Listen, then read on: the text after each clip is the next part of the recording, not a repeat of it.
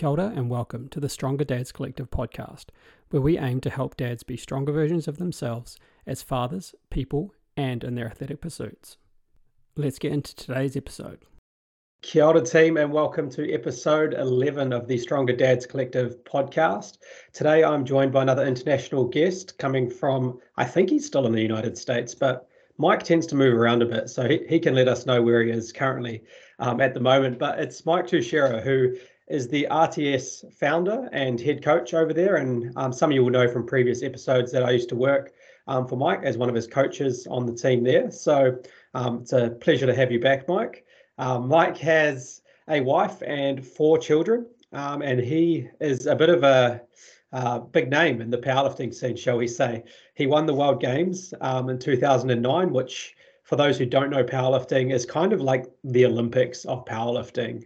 It happens every 4 years, I believe. And so it's one of those ones where, you know, everyone comes together, and just like the Olympics, it's kind of that pinnacle of the 4 years. So it's an honor to have you on, Mike, and thanks for being willing to come and join us. So I'll just hand over to you if you want to give us a little bit of an introduction and maybe just cover some of your background, but it's awesome to have you on.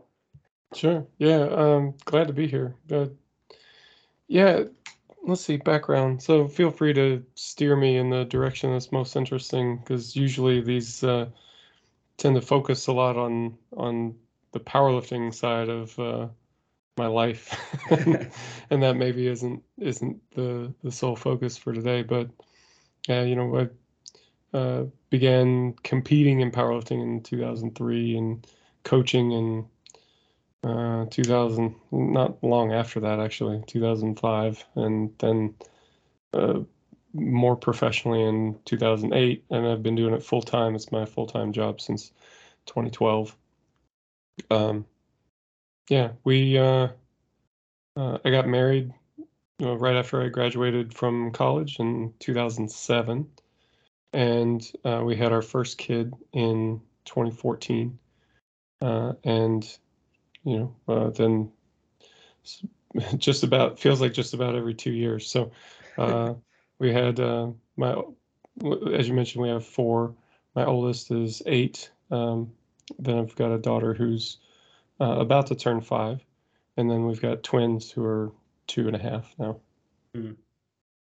So where were you brought up, Mike? Like, where did you kind of start your life, and how did that kind of influence where you got to? I grew up in Indiana in the U.S. It was just kind of a fairly rural area. I don't know, that maybe paints a picture that I'm not so sure is accurate in a lot of people's minds, but that is the truth, though. At the same time, like a lot of my family's involved in farming, and my grandfather had a chicken farm and things like that. So I grew up doing a lot of stuff like that, playing outside, playing in the woods, and but then also like normal kid stuff as well. Like people in our generation did play video games, and it wasn't like totally an austere thing. But yeah, grew up doing stuff like that. But I've always been interested in like physical things. I wanted to join the military at a young age, and by extension, knowing nothing about it, you think, what's that going to be like? It must be a lot of push-ups and sit-ups. And it's just not reality. But it served as a good like training foundation, to be honest. So I did a lot of that, just self-motivated as a kid. Got involved in some sports, baseball a little bit, and then eventually concentrating on football. Yeah. And then when I got into high school, that's American football, eh? Yeah. Sorry. Not soccer. Yeah. So then when I got, I suppose I started lifting weights when I was about 12. Kind of on that background of body weight training and things of that nature. And so that served as kind of a launch pad for, lifting, and then being good at lifting. And then, like I said, I was interested in doing military stuff. So I went to university at the Air Force Academy. Mm. Tried to walk on to the football team, but that didn't work at all. Found out that they had a powerlifting club. Can you explain for me just quickly, sorry, just to distract from that, Sure. but as a New Zealander, what does a walk-on mean? Because I hear people use that term. Does that just Gotcha. mean that someone wasn't actually like in the roster at the start of the season or something? How, Kind of. yeah. So we all play football. Well, we all. Lots of people are going to play sports in high school, and if you're a recruited athlete, then you're in communication with some university, and you kind of have a prior agreement. Sometimes there's a scholarship involved, sometimes not, but you have some sort of relationship with them already, and there's kind of an agreement that you'll be on the team. Yeah.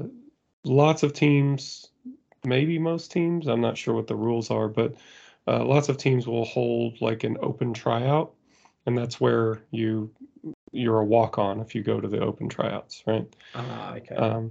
So in my case, the Air Force Academy team is, you can only pick from the people who are students there, right? So these are Yeah. all like Air Force cadets, and they're usually not, the very highest talent pool of athletes, right? Yeah. Because those people go to other schools, On scholarship. Yeah, yeah. right? So I didn't, the school that I went to in high school was a small school, and there wasn't a lot of experience with like even how do athletes go about being recruited. So there was no effort made on any of that. And I mean, I don't fault anybody for that. I'm kind of glad that things worked out the way that it did. But, you know, my plan was always like, well, I guess I'll just try to do a walk-on thing and see if I can get noticed. So the tryout for me, it was about, I want to say it was like maybe 2 weeks after basic training. Yeah. So to paint a little bit more clear of a picture, when I arrived at basic training, I was in good shape. I was running, lifting, I was 250 pounds, so it was 115 kilo or so, Yeah. a big guy, but in shape for a big guy. And when I lost, I lost almost 30 pounds, so 15 kilos or Wow. so Yeah. over the course of the 6-week basic training. So,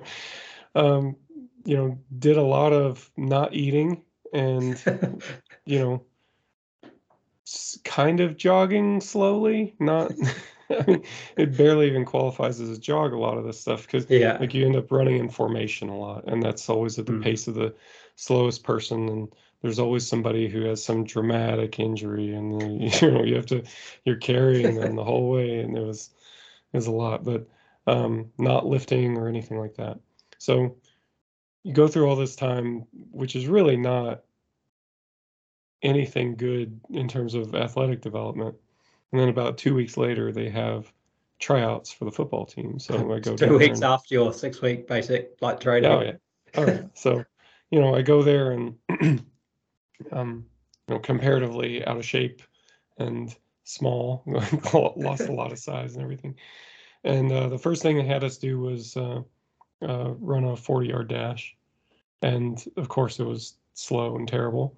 I wasn't exactly known to be the fastest athlete anyway, and Yeah. so there was maybe 20 of us, and we all ran a 40-yard dash, and then they sent everyone home except for one guy. So, so that was my walk-on experience. So you got one chance and it was a sprint. Yeah, So yeah, there was and no ability to show any other skill. It was just, can you do a 40-yard dash? See you later. no, I don't even meet the stage one requirement. Goodbye, So, Wow. I mean, I was salty about it at the time, but it actually did me a pretty big favor. Yeah. Like if I had made the football team, like how might things have been different? Yeah. Because as it went, I didn't, and I, pretty much took over the powerlifting club, got vital coaching experience. I went to junior world competitions. I won my first junior worlds while I was there. Um, I learned a ton, and kind of that's where like the foundational ideas around RPE training and all that developed and became a thing. Yeah. So if it hadn't been for that, I wonder how different life might look. Yeah. Yeah. It's interesting when you sort of look back at those moments where, like, it's quite a clear in your mind distinction that you would have gone sort of left or right type thing. Yeah. And it wasn't even a choice you made. It was a choice that was made for you, but looking back, you're like, geez, I'm glad that they made Dude, they made that well, choice. we can veer off into like some very weird territory here because like this comes up for me anytime we talk about long-term planning, and it could be athletic planning, it could be business planning, or anything like that. When I look back over a long period of time, 5 years even, which it really isn't that long, but you look back over the last 5 years and you think like how much has changed. Would you have predicted that this is where you would be, 5 years ago? And I mean, the longer you go, the easier that gets because the rate of change slows down a bit, like Yeah. as you get into like middle age. But I mean, no, the answer is no. Like I would not have thought that this is what I would be doing. This would be my profession. This would be my family situation or anything like that. It's almost all been a result of circumstantial changes that I had really no say in or very limited say in, at least on like a conscious level. So whenever we start talking about like long-term planning and stuff like that, it's hard for me to get too excited about it because I am very serious about how much unknown comes into the picture. I remember I had a job interview. Geez, it would have been when I was leaving UCOL and I was going sort of out of the sports science industry and I was going into health, into this role that I had no idea really how I'd go at it or anything like that. But it was one of those things, and I was like, hey, I'll give it a nudge. It sounds like I've got some of these transferable skills that'll work. And I remember in that interview, someone asked me, "Oh, where do you see yourself in 5 years?" And like, I'm kind of a little bit like what you're saying there. I was just honest. I was like, I don't actually think that far ahead because if I have this concrete plan in my head of where I'm going to be in 5 years, I'm probably going to say no to other opportunities that come along. And to be honest, I'd rather be able to look at things that are coming up and make a decision based on, 2 years down the track. Hey, but my 5-year plan said I want to be there and I want to be this position in this company.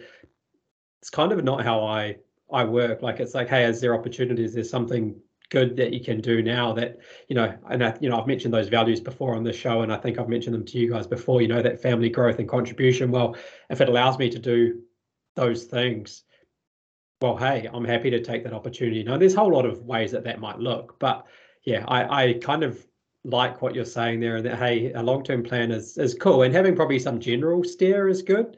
But by the same token, like having a real precise, this is where I'm going to get to, and this is who I'm going to be work for, or what type of role I'm going to have. It's like, I don't think life works like that. And maybe for some people it does. Maybe that ticks some people's boxes and they're really happy by that, but that's definitely not how I prefer to operate, shall we say. Yeah.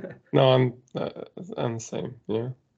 I remember this was more like on the business side, doing an exercise. One of the first things that you had to do to develop your strategy was to set a 10-year goal, like, Yeah. And it's supposed to be like this, like they encourage you to pick something that's like very audacious and really reach for something, in 10 years. And I thought, where was I 10 years ago? And at the time, I was, you know, just entering the Air Force. I didn't have a company or anything like that. And I thought, like, this wasn't at all part of the plan, you know? Yeah. I would not have predicted that this is where I would end up 10 years ago. So how am I supposed to have any idea where I'm going to be 10 years from now? Like, I mean, I guess you just pick something, but that seems kind of nonsense. And it, I've talked to a bunch of people about this, and I kind of go back and forth on it. And I think a lot of people will roll their eyes when they hear me like have this existential crisis over whether or not to pick a 10-year goal.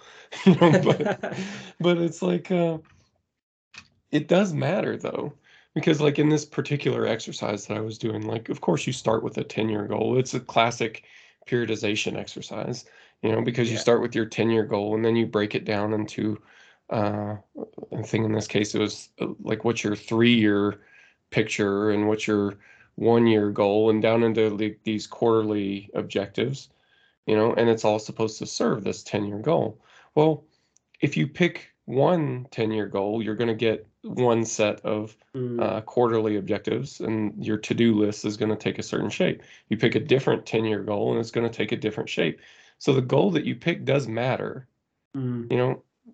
Maybe it doesn't have to be super precise, but it does matter. And so I do think that, this is worth a little bit of hand wringing at least, you know. So anyway, I'm sorry, I'm sure that's in left field, but No, that's good, mate. That's what we want to go off tangent. I don't want to just have a nice clear line. So, sure. but we just talked about how you got into the Powerlifting Academy. Is where I think we left off before we went into Sure, sure. Well, yeah, so we had a powerlifting club, and I at this time already I hadn't competed officially, but I was a powerlifter in my own mind. yeah. I was reading all the magazines. I trained like a powerlifter. The only thing that was missing is just the opportunity to do sanctioned competition. And Um, things were quite different back then too. Like if we yeah. think of people who are getting into powerlifting, 2023, it's a different landscape. So when you say you read Oh yeah. magazines, people might be like, "What magazines? Like, what were the kind of resources that you actually used to get Yeah. into it?" So this would have been 2003, 2004 timeframe. So there was Powerlifting USA, and Mark Bell actually had a magazine around that time frame Mm. called Power Magazine. Yeah, I remember that. This was maybe a few years later even. Yeah. But yeah, these were both like print magazines. And so there were those two. There were a few websites that were doing things. Dr. Squat had a good website at the time. There were a couple bodybuilders that were posting information, and message Mm. boards were starting to become a thing It would have as been well. forums back then, wouldn't it? Right, yeah. But generally not a lot. I guess the Elite FTS Q&A was another one. It was not quite a forum. It was Mm. definitely like you send in your questions and, their panel would answer them. But that was another resource. Um, but yeah, I was reading about powerlifting pretty obsessively at the time. Yeah. Yeah. So I joined the powerlifting club, and there were 3 members, me and 2 others. And the, you know, the second year, both of those other 2 members quit. So it was just me. And that is kind of a crappy scenario to be in. Yeah. So I went on like this recruiting drive where I was trying to get, there's a lot of people that lifted weights, but Yeah. not that many that were competing. And powerlifting itself was less accessible. That you pretty much everybody competed equipped. There wasn't such thing as a raw division or anything like that. Um, so yeah, it was less accessible, fewer meets, um, fewer facilities that had appropriate training stuff Mm. too. Like used to get kicked out of gyms for doing deadlifts and stuff like that, right? Um, but yeah, so I recruited some other people who liked lifting weights to become powerlifters and started building up the team. And they looked at me to be the coach because, I'm You were the the guy. senior member, right? So, Yeah. and so that's kind of where I started coaching, just kind of learning how to be a coach at that point. Yeah. That's also more or less where I met my wife. Mm. So we were both cadets at the Air Force Academy. So she was running track, Yeah. just a naturally fast person. Like she ran like 1 year of track in high school, but then, years later, she finds herself at the Air Force Academy and is just a fast person. So Yeah. she gets on the track team as a sprinter. And of She course, she might have made the football walk-ons, mate.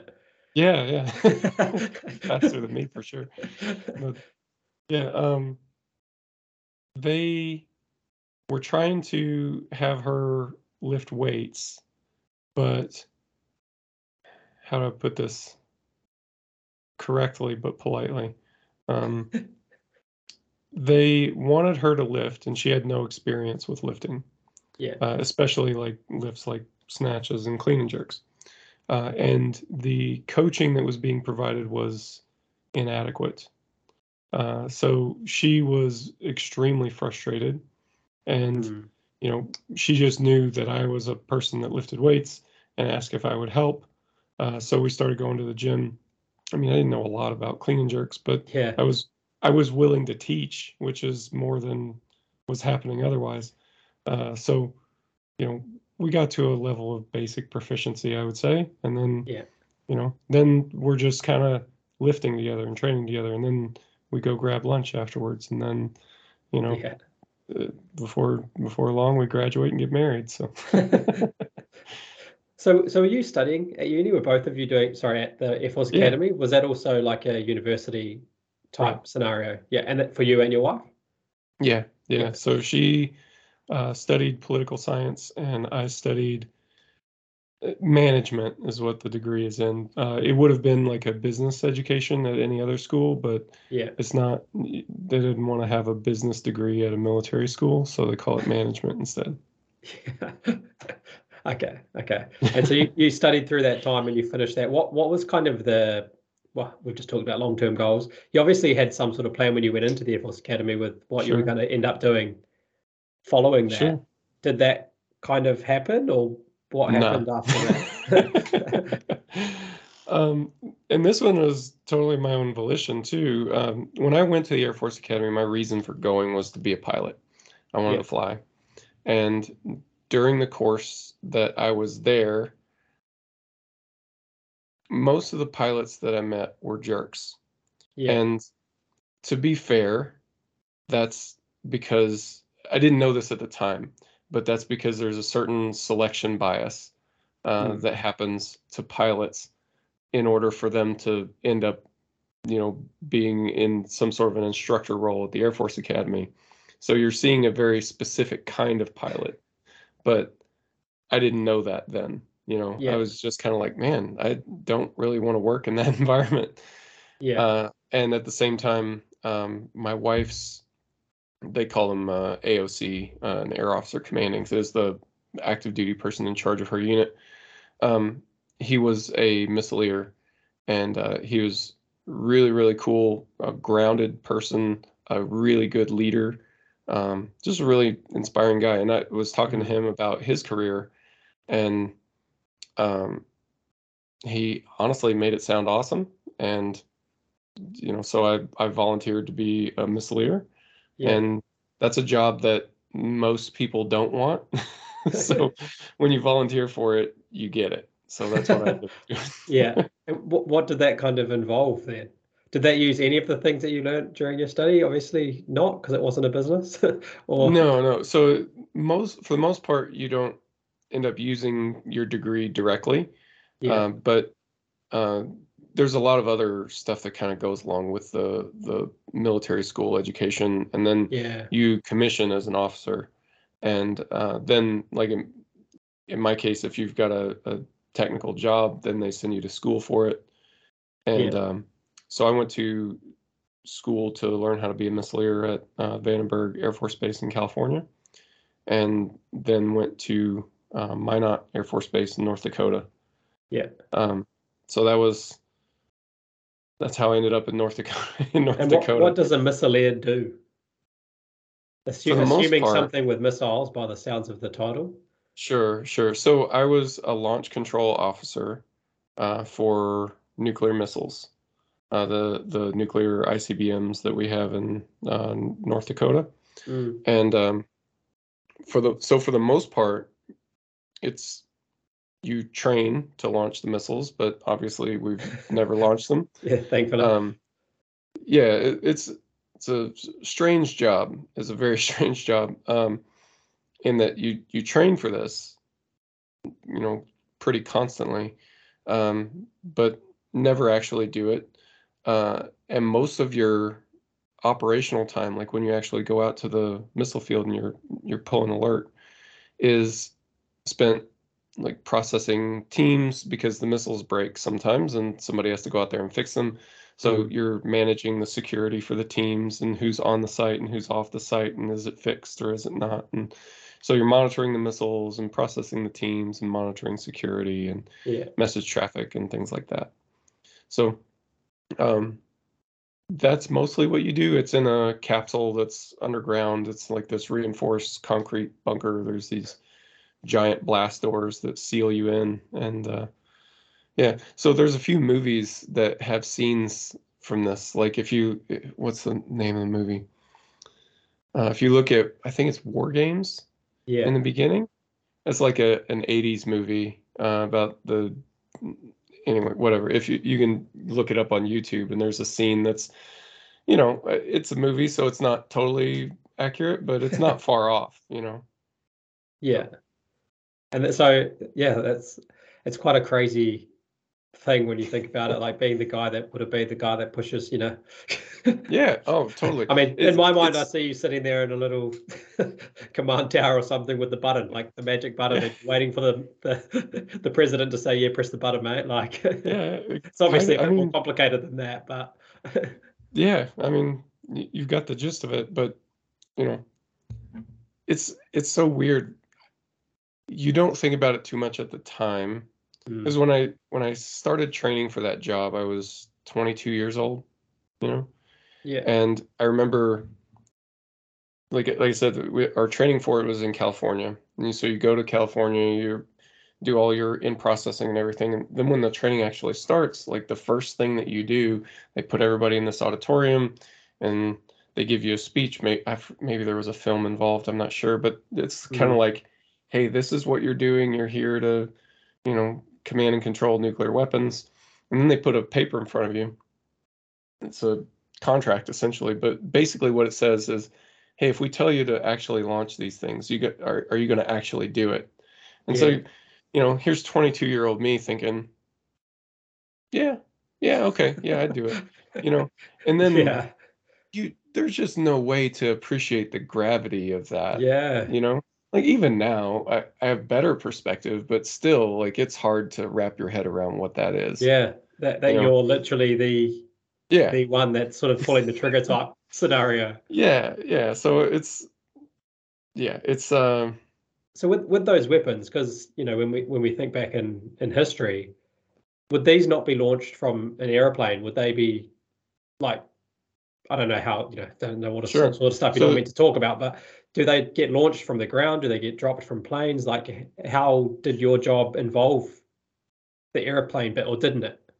Sure. Well, there's three different main components to the nuclear strategy. There's ICBMs, which are land-based missiles that are kind of underground in these reinforced silos in kind of the central United States. There's submarines, so you can launch missiles from submarines, and then bombers. Different ways for bombers to deliver those same weapons. So each one has different strengths and weaknesses. It seems to me that what you end up with like the ICBMs, the missiles, is you're kind of a missile sponge. That's kind of the way it's designed, because like all these missile silos in kind of the central United States, all the other countries know exactly where they are. They know, and I mean, it's part of our treaties too, that they know where they are. They know how many warheads are on each one and things like that. So, if there were to be a general nuclear exchange, that's something that the adversary has to account for. They've got to make sure that all those things get blown up, or else, that's bad news for them. So it would take a lot of their weapons to cover, and that's why it's in the central United States where there's not big population centers and things like that too. So it's part of the strategy, but you don't think about that too much until later. Like, oh, I manned the missile sponge.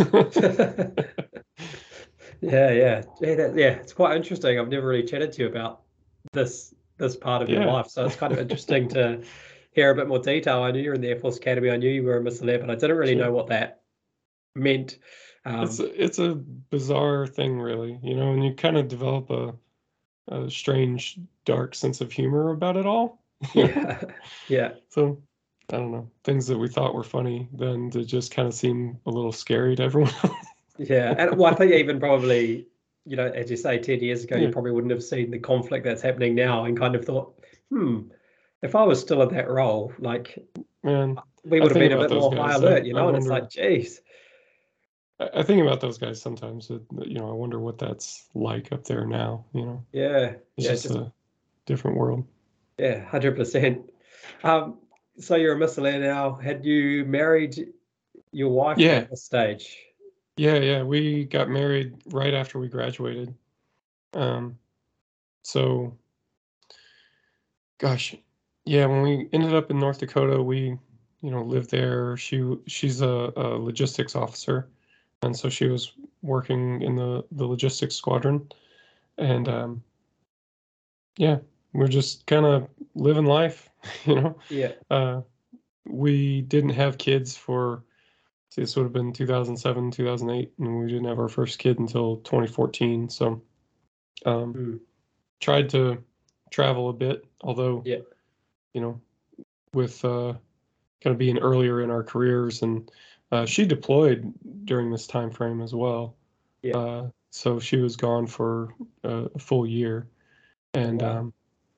uh, yeah, so I guess we did do a bit of travel, but that came a little bit later. Actually, toward the end of our time in North Dakota, she picked up Mm, orders to go to Italy. yeah. They don't have missiles in Italy, by the way.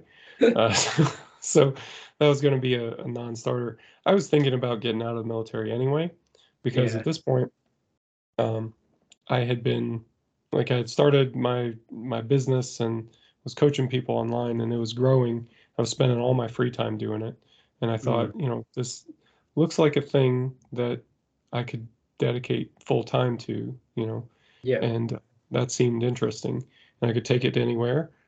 So that's what we did. Yeah. Uh, I left the Air Force and moved to Italy shortly thereafter, and so that was our assignment. That's when we had our first kid. So RTS went full time while you're in Italy. Is that right? Like right at the same time that we moved. Yeah, Oh, yeah. Because yeah, you had got out of the Air Force and it was basically all in. Yeah. yeah, definitely. And so did you say you had your first child in Italy? Yeah, yeah, So how did that kind of come about? Because obviously being from the States, I don't know if the health systems are different and if there's the support. If yeah. you give birth in New Zealand, essentially everything is like, fully funded. If you get a C-section, the government pays for it. If you have a regular birth or a vaginal birth, Mm, it's all just paid for. Like we don't really pay sure, for anything unless you want to go stay in a special birthing unit afterwards. mm, Uh, which then you might have to pay for that if you're own back. It depends on, it's a little bit different in the areas, but essentially it's sure. free Yeah. for all intents and Well, as purposes. being kind of part of the military, our healthcare comes through that Yeah, system. Um, which, a lot of people have different opinions on. We've had a pretty good go of it, though. yeah, And like I see friends of mine, family members, dealing with private insurance companies, and that sounds like a absolute nightmare.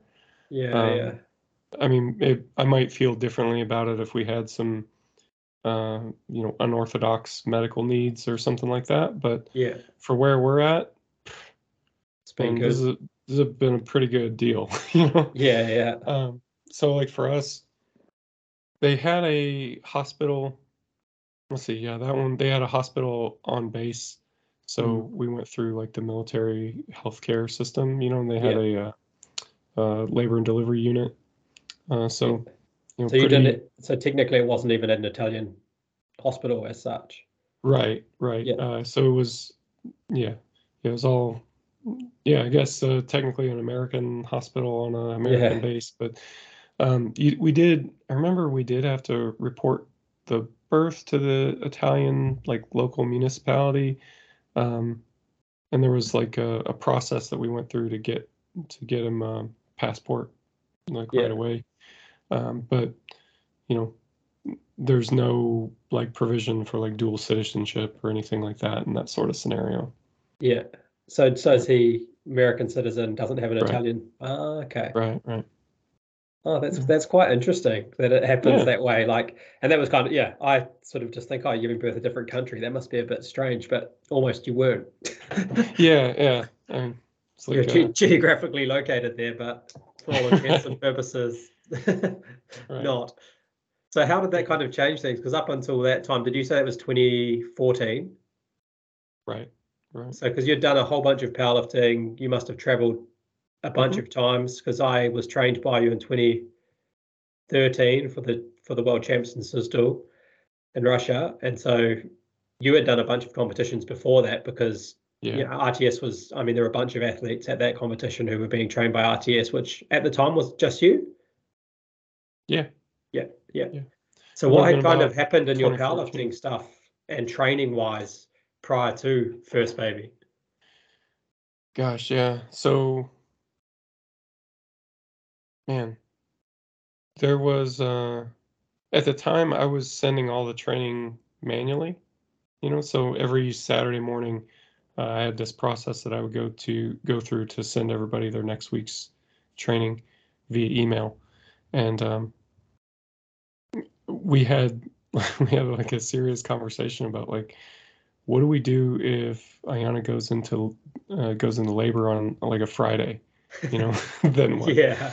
Because there was no backup, and like this was a thing that was really freaking important. Like it had to get done, you know. So what do we do? So I can't remember how we actually handled that. Um, Maybe I sent like an extra week's training during this period of time or something like that. I remember that uh, she went a bit past the due date, Yeah. so we ended up inducing for Seneca.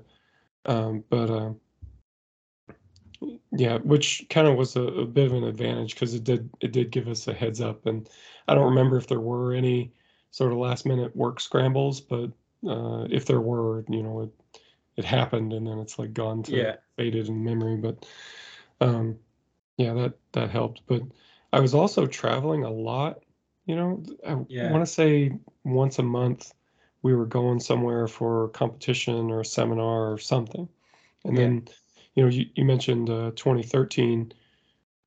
There was the um, we did a seminar circuit in Australia and Mm. New Zealand, and we were there for like a month. And Yeah, of because you came course, to Commonwealth in Auckland that year, eh? hmm Yeah. hmm and I was there for a couple weeks, and then Ayana came down for a couple weeks, and Uh, we spent Christmas in Cairns, I want to say. And we Yeah. ran Yeah. into you there. That's where we ended up over there with our family, with Yeah. Sasha's parents. We were over there on holiday as well. And I remember seeing a picture from you that said you were there. And I was like, hey, that's so random. Like, I Yeah. think I'd just seen you in Auckland. And I was like, I might just say if he wants to have a train. And then we ended up training in that Yeah. the Yeah, CrossFit gym in it Cairns. And it was was super like, random.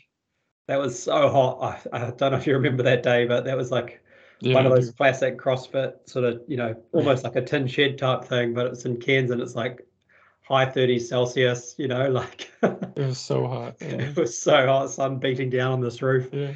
I think I tried to do one of the like a conditioning workout at that time, and I wasn't very conditioned when I was powerlifting.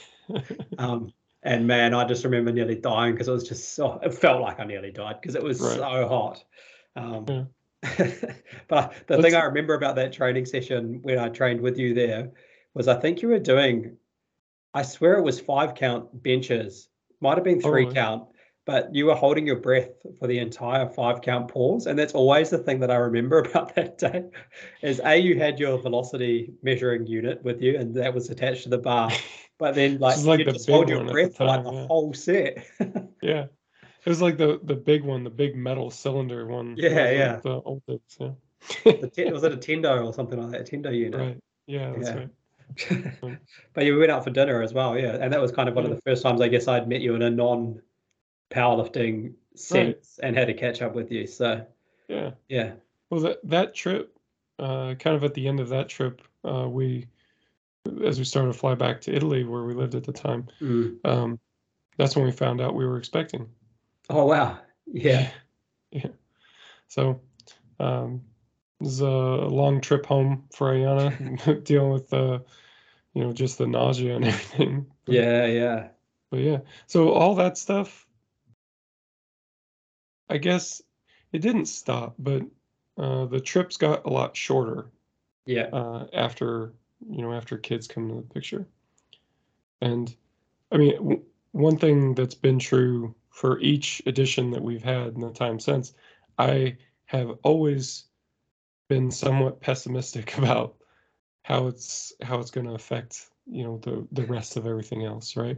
Yeah. And I always kind of feel like that's it. This traveling part or whatever is that part is over, and I'm just not going to be able to do that anymore. And that's just not the case. You know, Yeah. when we had our first kid, I remember thinking like, how could you possibly be any busier than this? This is like the most ridiculous kind of schedule that I could conceive of. And then you have another kid and you add to it, and it's not that big of a deal. And then every step along the way, I felt like this is it. This is the maximum in terms of complexity, in terms of things that need to be done. And then you just find a way to deal with it and move Yeah. on from there. So did your training change? Because how much were you training prior to your first child? Like how often would you been doing training and how long would have those sessions been? Because you were competing at quite a high level, Yeah. It would have been 2013. fairly typical powerlifter training schedules, like 4 days a week, Mm. 2.5 hour sessions usually. Yeah. And I would say that didn't really change. I mean, it changed for a little bit when he was brand new. Yeah. But as he got a little bit older, I'm talking like a couple months, Yeah. then things pretty much normalized.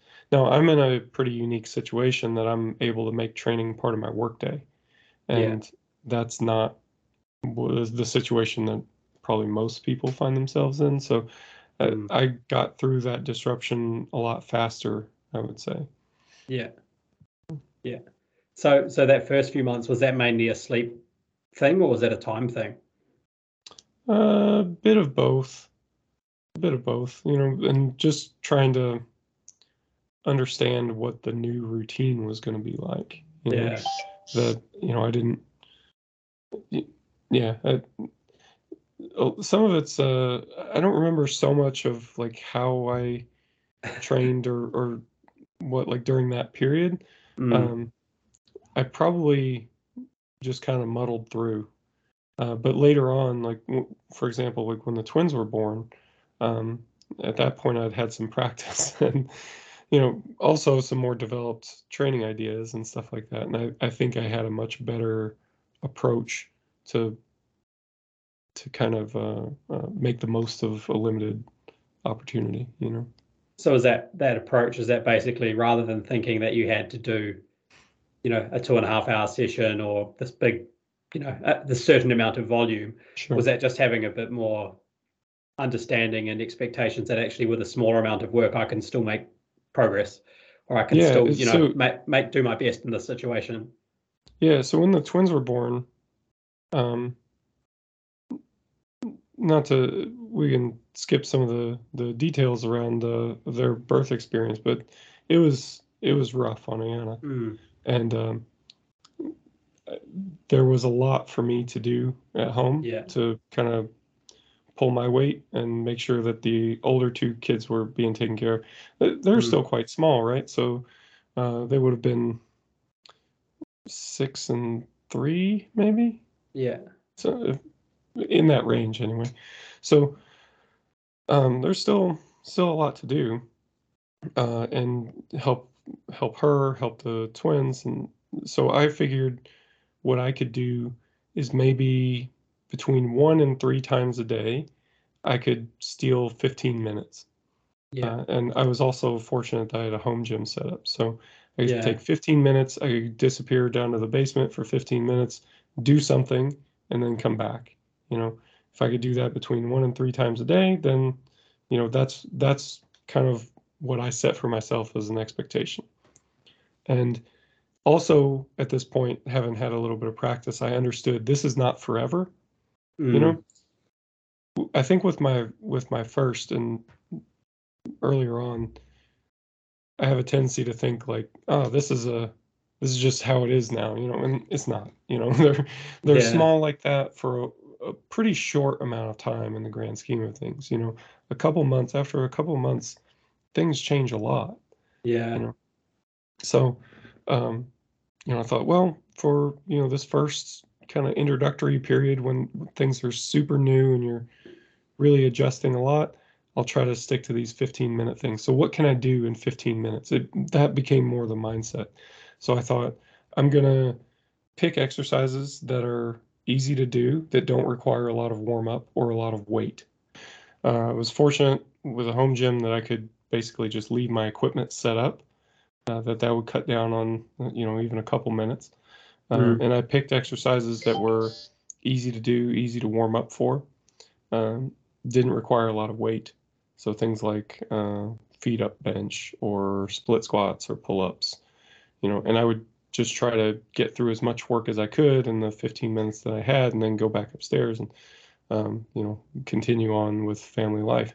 Mm. And it worked surprisingly well, actually, Yeah. that you can get a lot done in even just a 15-minute chunk of time. And if you do, say, 3 15-minute sessions a day, and um, you train all your muscle groups, and you did that every day, that's not bad. That's not a bad Mm. chunk of volume at the end of the week. And if the goal was just to kind of maintain your position, then that seemed to work all right. Yeah. And again, just the idea that it's not forever, that this is going to be for this whatever chunk of time, and then I'll eventually get back to something that more resembles the training that I Mm. wanted to be doing. And I would probably be better for this period of time as well. What do you mean by that? Well, it seems to me that lots of people will have situations like this, whether it's children or something going on with a job, or maybe a loved one is sick or something like that, and it kind Mm. of knocks you out of um, your normal training rhythm. You're got a busy period of time at work and you can only train a little bit. So you do kind of maintenance training. And we always think like, how much would I rather be training to make progress right now instead of training to maintain? And I get that. And there's a standpoint where that's an understandable mindset. But lots of people will have this experience that when they do go back to normal training, they then see progress that seems like they would not have seen otherwise. Mm. You know, maybe you're just kind of scrapping along for progress here and there. Like me, I've been doing this for a long time. And you're just kind of fighting for whatever you can get. You take this period where you're just doing a little bit. Then when that period is over and you come back to normal training, it seems as if progress is easier to come by for a little while. Yeah. So that seems to be the norm more than the exception. Yeah. Yeah. Yeah. I guess it's kind of like it's like a little bit of planned time away that I think probably mentally almost not planned time away, forced time away. And pretty much like you're probably more enthusiastic when you come back. You're probably appreciating the fact you can train more. There's all of Mhm. those psychological aspects that I think probably play a part in improving performance to some extent, like Mhm. your buy-in is probably way bigger than it was before when training was a little bit feeling monotonous, like there's all Right. of that excitement and that buy-in to the process and that, I don't know, you kind of got these expectations that things are going to be, you're going to have more outcomes because of the fact that I did this much with this little training and I'm still here. Wow, what it's going to be like now that I can push again, like Right. there's probably an element of that to that once you've had this time away, because yeah, it is like when you get to train normal again, it's like, wow, this is a luxury. Right. Absolutely. I think it's like sleep, to be honest. Like I remember at the start, like not getting a heck of a lot of sleep, and you'd have like a 6-hour stretch or something, the odd night, and you're like, man, I feel amazing. Like the sleep is so good. And then like, 2 months ago before you had the baby, it's like 6 hours. Geez, I'm so tired. Like there's that real big shift in like sort of grasping what's there. I don't know if there's something with the sleep that you actually do sink into a deeper sleep more quickly because you're tired. There may be some of that, but I don't know. That's kind of what I think of it like, is, man, you kind of appreciate it a whole lot more. Absolutely,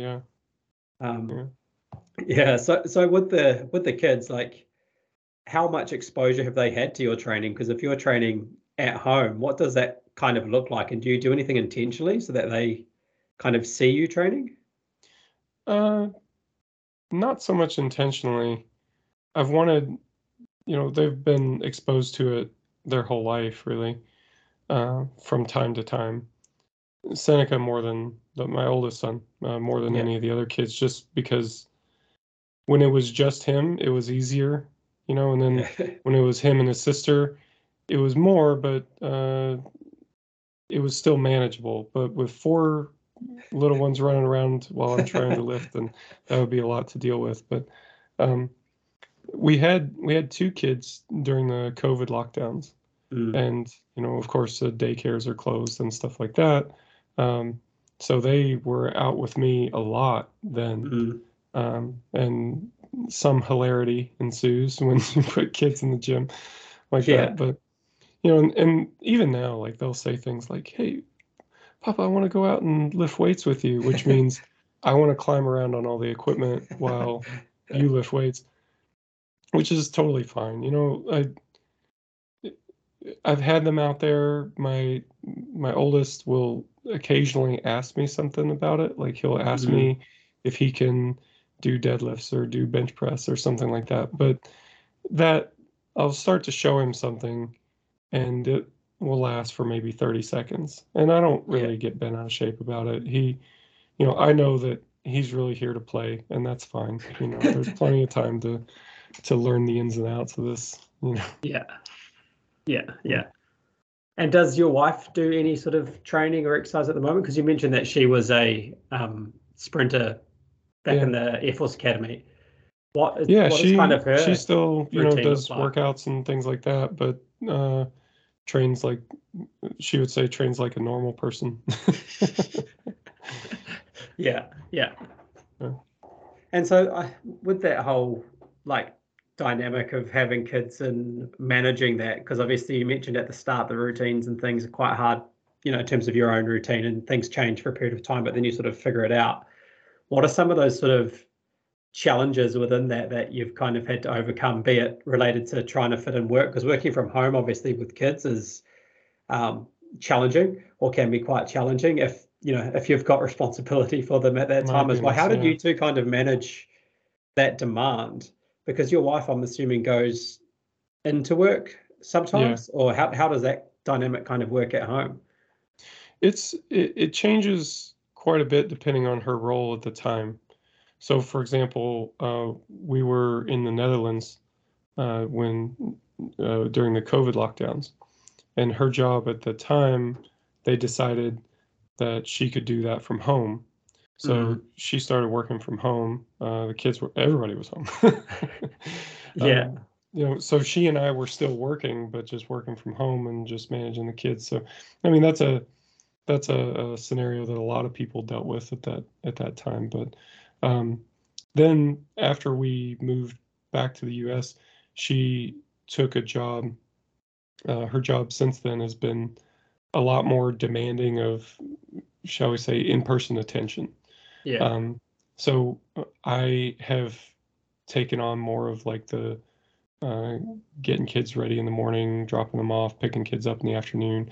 Not to say she doesn't do those things, but this just, given that I have additional flexibility that she doesn't have at the moment, that's it's just problem solving, right? Like it's just like, Yeah, well, yeah, look, this thing needs to be done. Can you do it? No, well, I can do it if I move these things. And it's the same, yeah. like she does the same type of thing, right? Like, um, hey, I'm going to be out of town. I'm going to the World Mm, Championship to do some coaching, and so she changes her schedule and stuff yeah. like that to be able to backfill, and it's just yeah, just problem solving, just making stuff work.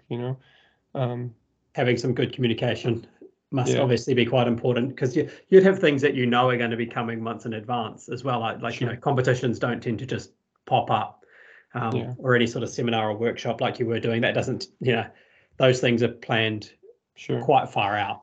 Child illnesses, though, are not planned, and and Yeah. that seems to be the thing that is significantly disruptive. Mm, Um, we mentioned at the start that I think like the growth of my family has had probably a bigger impact on my work than it has on my training. yeah. Um, the training just seems to be, it's a couple hours, several times a week, but you can find a couple hours to fit things in and sneak a bit here or there. Um, the work has been a bit more difficult though. Like just yesterday, actually, the twins were home because uh, one of them seemed like they were going to have a fever and thus got sent home from daycare. It's a whole other Seemed point of like they were going to have a contention. fever. Yeah, yeah. They've been, I don't know, I've got mixed feelings on it because they've been sent home half a dozen times now for having a fever, and then I get them home and take their temp and there's no fever. Uh, and now they've got to stay home for at least 24 hours, and there's like not only no fever but no sign of any illness whatsoever, and that's disruptive, but Mm, at the same time, you know they've been sick, like actually sick, a lot less this year than they were last year with a different provider, yeah. and so by extension the whole family is sick a lot less, and Yeah. it's like, yeah, this is wildly inconvenient to just throw a wrench in my week now and then, at random intervals for seemingly no reason, but if it means everybody's getting actually sick less, then is that worth the trade? Maybe. I don't know, really. You know, Yeah. it's just the situation. But yeah, like when they get sent home like that, then I'm working from home, so it's just kind of natural that um, you know, lots of times I can work and play doctor at the same time. Yeah. But also, Ayana understands that what I'm doing requires time as well. So Yeah. she's taken vacation days and stuff like that to kind of back me up on some of that stuff. So definitely a team effort. Yeah. Yeah.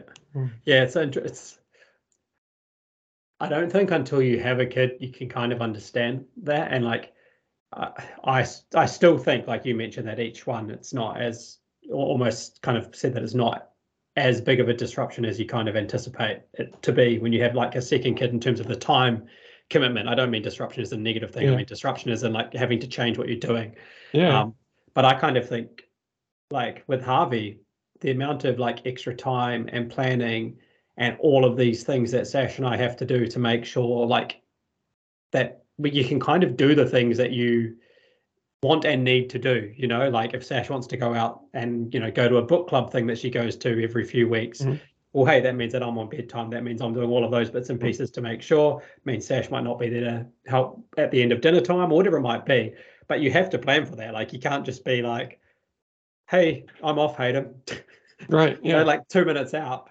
And you have to actually be real intentional, I think, with kind of how you do that. So I think it's kind of almost, it forces you to scale up your communication skills, and it forces you yeah, to kind of work better, as you say, as a team, um, yeah. because you just don't have that freedom that you used to have, in There's terms of definitely you can kind of just jump into anything before you have them. So that kind of got me a little bit with just how all-consuming that can be, because it is yeah. like you just have, you've got this responsibility, and that responsibility is the most important thing. So There's opportunity to scale up your communication, and there's opportunity to fail at that too. Mm. So it's something that's really important to do.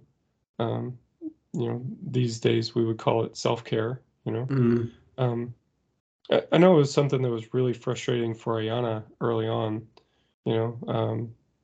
That she felt like, you know, with our first especially, she felt like she never had a spare moment, never had a Mm. moment away from the baby to do like basic stuff, Mm. take a shower without being interrupted, to eat a meal without being interrupted. And that's probably true, Mm. that like for me, I didn't grow up. There were none of our family members had like small children or anything as I was growing up or anything like that. So I was fairly inexperienced around all of it, so Yeah. I was probably not being as good of a partner as I could have been, Yeah. in terms of like recognizing any of that stuff and providing that support. So it got fairly upsetting Mm. for the first kid, but then I kind of learned from that, and then for Mm. subsequent scenarios, like did a better job of being supportive of those types of things, and because it is important, it'd be important for anybody to. It was important for me to have those 15-minute stretches where I could go lift weights, right? So, Yeah. I mean, it's just you kind of find the things that you need, and if it's to you know, go over to the neighbor's house and just chill for a few minutes and, not hear the sound of a screaming baby, then, hey, if that's what you need, then you've got to find ways to take care of that. Yeah. Yeah. And I guess that's the beauty of having both of you there as Yeah. well, right? Is that it gives Man, you the opportunity for space if you talk to each other about it. I remember this would have been fairly early on. I want to say like right after we had our first kid, and so we're kind of in that early parenting stage. There was a guy I followed on Facebook, um, who I want to say he had a young kid and maybe they were divorced or something. Yeah. And anyway, he took care of his kid for the weekend and had this big Facebook post about like, I don't see what the big deal about being a single mom is, because this is not that hard. It's just it takes a little bit more planning and you got to be, a little bit more responsible, but it's not that big of a deal.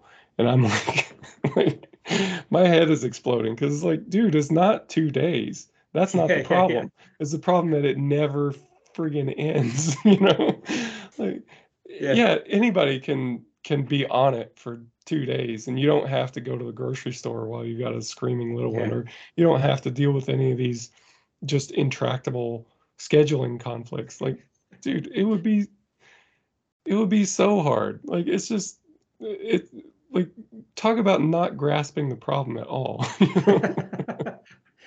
Yeah, it's almost like, if you drop them at the grandparents, Sash and I actually get to do that, but, and have a night away. Well, I think we've done a night.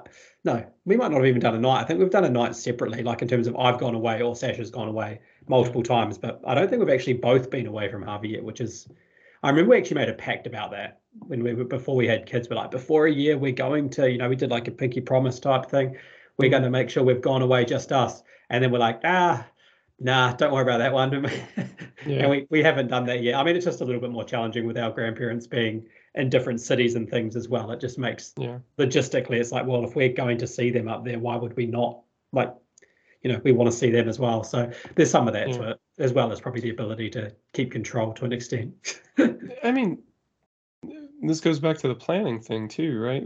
Like in our case, like desires change, and Mm. because we did do, I took Ayana on I think we took a little trip to New York, and Mm. we had childcare worked out. I think we had 2 kids at the time, um, but it was not as fun as it otherwise would have been, because Yeah. like we're both thinking about like, oh, I wonder if everything's okay. I wonder how they're doing, and like Yeah. it's funny because anytime that you have spare moments. Like it took deliberate effort to not just talk about the kids all the time, Yeah. So, Well, and I think it's kind of like they are the thing that becomes your priority as well. Like, yeah, so obviously you're going to be thinking about the kids, and that's, each of your kids. So you're going to want to think about and talk about, and that's, I don't know, like, well, I mean, it's this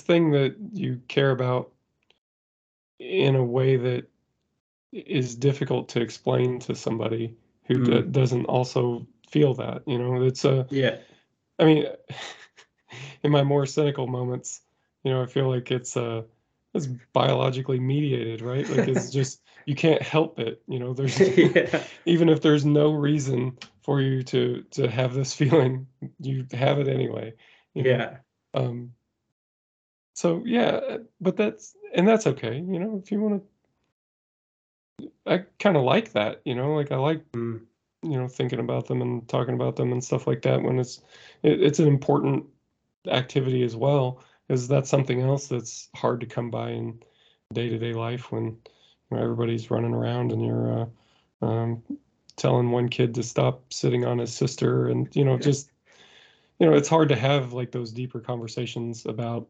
normal family stuff even. So yeah. yeah, you got to take like intentional time to talk and think about stuff other than kids, but it's okay to talk and think about the kids too, 100%. Yeah, Yeah. yeah. I guess the only other thing before we kind of look at wrapping up, because it cut out, hopefully we make that not actually noticeable to those of you that are listening. But we are over an hour, I think. So I just wondered if there was anything in particular, like there probably one other aspect I just wanted to touch on, but feel free to kind of take it where you will as well. But have you found that you've kind of your coaching has improved since having kids in terms of understanding some of these other demands that people are working with and having a little bit more, I guess, empathy um, and understanding around how you might change up training or, not be so rigid and, hey, it has to be this session and this long. Like, how has it kind of changed your perspective on that? I think I've done a pretty good job of understanding people's priorities, like, kind of all along, Mm, and that some people are not gonna have the same resources in terms of time demand and just energy even. Um, so that's good. I don't think that's necessarily changed too much, but mm, my ability to relate is probably better. yeah, And I think my perspective, hopefully my ability to provide guidance that's like real and meaningful, yeah, is better. I mean, it's one thing when you're, before we had kids, let's say, if, somebody told me that, there was let's say that they were in a similar situation they were expecting, you know, I may have known like conceptually, like, okay, this is going to be a time demand difference. And so we're going to have to make some changes around this stuff. But I wouldn't know, I wouldn't know so much about the insecurities that they might have. mm, I wouldn't know to maybe it might be important to provide some reassurance that, hey, it's fine for you to make this other thing a priority for a while, and mm, your training is probably going to be better for it in the long run. And like I've had people say to me like, well, we're expecting, and but these are men, by the way. A much different scenario with women, but like, well, I'm thinking I'll probably take a week off, and then after that I probably should be good to get back to normal. And like, well, you could do that, or we could do this other thing instead, and yeah, just and also kind of impressing on them the same type of thing. Like, look, this is for a little while, it's not forever, and it's not for as long as you might think either. yeah, It can feel like, oh, we've got an infant, they're going to be an infant for a year. Yeah, but there's a big range of what being an infant means, Like a 1 month old is way different than yeah, even a 3 month old. So, and if you don't have experience already, like I didn't, then, it would be hard to know that. yeah, yeah. Interesting. Yeah, I think that's definitely a big thing is having that understanding, and also you're able to look at that situation as as an observer almost, because you've been there. So Yeah. prior, you might have thought, oh yeah, sweet, it might be, you might be able to get back into it quicker or whatever, but you're probably able to kind of think of it more, I don't know if pragmatically is the right word, but in that way that you're kind of looking at the situation saying, yep, we can give that a nudge, but actually A, B, C, D, and be flexible in these things. And I remember one of the things, I think when I was getting some training from you at some stage, or it might have even just been within that RTS thing, was the priority workout. So like priority 1, priority 2, priority 3. Mm-hmm. And that was something I found really beneficial over those early few months with Harvey, was kind of being like, okay, so what's the most, important part of my training? And if I get day 1 and 2 done over the course of the week, all good. Yeah. Absolutely fine. And kind of you can take that as a win, because I think that's the biggest thing, is you can feel like you're losing. But if you have ways that you can create those wins within that training and that exercise regime, I think that's really important over that time, just so you still feel successful, I guess, within that. Oh, totally agree. Totally agree. I think those are really good strategies to use as well. And, finding ways to create those wins, and finding something to view in a training session that you can be proud of. That's important for your long-term, motivation. And people talk about doing this for the mental health benefits too. It's a big part of that, Yeah, I'd say regardless of what your exercise activity is, and probably regardless of if you have children or not, making ways that you win the training day or the training session, as well as the training week and the month, like right on, kind of being aware of where you are winning and what those are, even if they're little things. It's I think it's important for the process of staying engaged in what you're trying to do and staying motivated to do the activity. Yeah, totally. Yeah. Cool, Mike. So was there anything else you wanted to add before we jump into these final 3? No, I don't think so. Cool. Okay, so let's get into it then. So the final 3, I ask these ones to all guests. And the first one is a parenting tip or word of advice for new dads. So I'm thinking, very fresh to this process. Obviously, this is a little bit biased from me because I'm still call myself a new dad after 2 years. So I'm sure I'm going to pick up some tips from all of these different episodes. So, selfishly, the final 3, a new dad tip. Yeah, well, I think probably the thing that I would emphasize, the thing I wish that I understood more when I was, in the new dad stage, is just that the stages go by quickly. They're not forever, and that can be a good thing and a bad thing. That it can be, it's the classic time paradox that they're when they're small, they want you to tuck them in and give them a kiss goodnight and everything, and that someday they'll ask for that for the last time, and you probably won't know when that is. And that's just life, that's just how it goes. So there's that side of it, but then there's also someday you'll change your last diaper. That's good. Someday you'll get thrown up on for the last time. That's someday you'll have more control of your time schedule again. You'll so there's life changes. There's good and bad that comes with those changes. And just to remember that especially in those beginning stages, I found it hard. I would say, like, in the new dad stage for me, I felt like it was hard.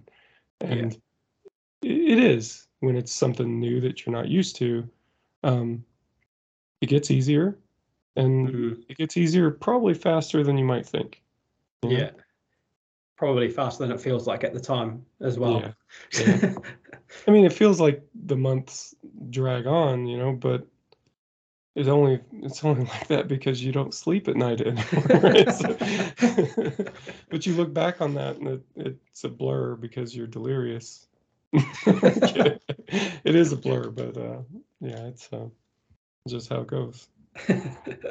Cool. I think that's quite a good piece of advice. That second one is the most helpful new habit. Doesn't have to be limited to your parenting or training, that you've implemented within the last year. New habit. I guess it would have to be something around scheduling, although, I mean, I'm not necessarily new to scheduling things and, time blocking and stuff like that, but just being more intentional about it. Like I've kept to-do lists for work-related stuff forever. And usually it's because that's a sufficiently complicated project that I feel like that's what's required, But implementing a lot of that same type of process around family activities has been helpful. Like I've got a to-do list for family stuff as well, and I try to, include it in my weekly rhythm to get that stuff scheduled so it doesn't just sit there idly forever. What sort of things are those that you're scheduling family-wise? Maybe I need to call and make another dentist appointment, or I've got to get the oil changed in my van because with 4 kids, we're definitely van people now. But just the stuff like that. It's easy to not have time for it right now. Yeah. So just having a capture for it, so it's not, it's not a memory thing. I don't have to remember it. I can capture it, get it out of my head, and then have some sort of system for reviewing that, so it also doesn't just sit on the list forever. Yeah, so it actually gets done. Yeah. Cool. And then the last one we've got there is a book or podcast recommendation, or both. I'll be pretty specific with this one. There was a podcast I listened to. It's an episode of a Sam Harris podcast. Actually, it's called Time Management for Mortals. Yeah. And it's like an audio essay. And it's part of a course. But so much of like time management stuff talks about like how do you cram more into the day, basically. This I felt like took a pretty honest, pretty refreshing take on, like, look, there's just not enough time to do everything that you want to do. That's just the reality of it, and that can be a sad thing, I guess, but it just is, and it's up to you to kind of figure out where to go from there. Like part of the stress that a lot of people feel in modern life is a result of trying to cram too much into too little, and just kind of not dealing seriously with this reality. Like, hey, you have more things on your to-do list than you're going to have time for. You're never going to get it done. So why are we stressing about not having it done? Because that's never going to happen. So if we deal with that seriously like adults, then that can lead to better decision making, hopefully. So it's a whole kind of lecture about that type of approach. Sounds quite interesting. I might have to actually check that one out. Good. Cool, Mike. And then I guess before you shoot off, was there anywhere that you'd send people to find more about you or about RTS? Probably Instagram's the best place to connect with us, and mine is at Mike Tuchscherer, and Reactive Training Systems is at Reactive Training Systems, and should be easy enough to find from there. Cool, awesome. Thanks so much for your time, Mike. I really appreciate you coming back on, and it's been really good to kind of dive into some of these different topics that aren't just training related. Because I know you probably spend a lot of time, when you come on a podcast, yarning directly about training or concepts or philosophies. So, sure. I've enjoyed the conversation. Absolutely. Good to talk with you, Aiden. Cheers. Catch you, Mike. Thanks for listening to this episode of the Stronger Dads Collective podcast. If you gained anything of value, please go ahead and share this episode with someone else that you think may benefit from its content. Also, feel free to follow me on Instagram at HJP_StrongerDads. That's at HJP_StrongerDads. We'll see you on the next one.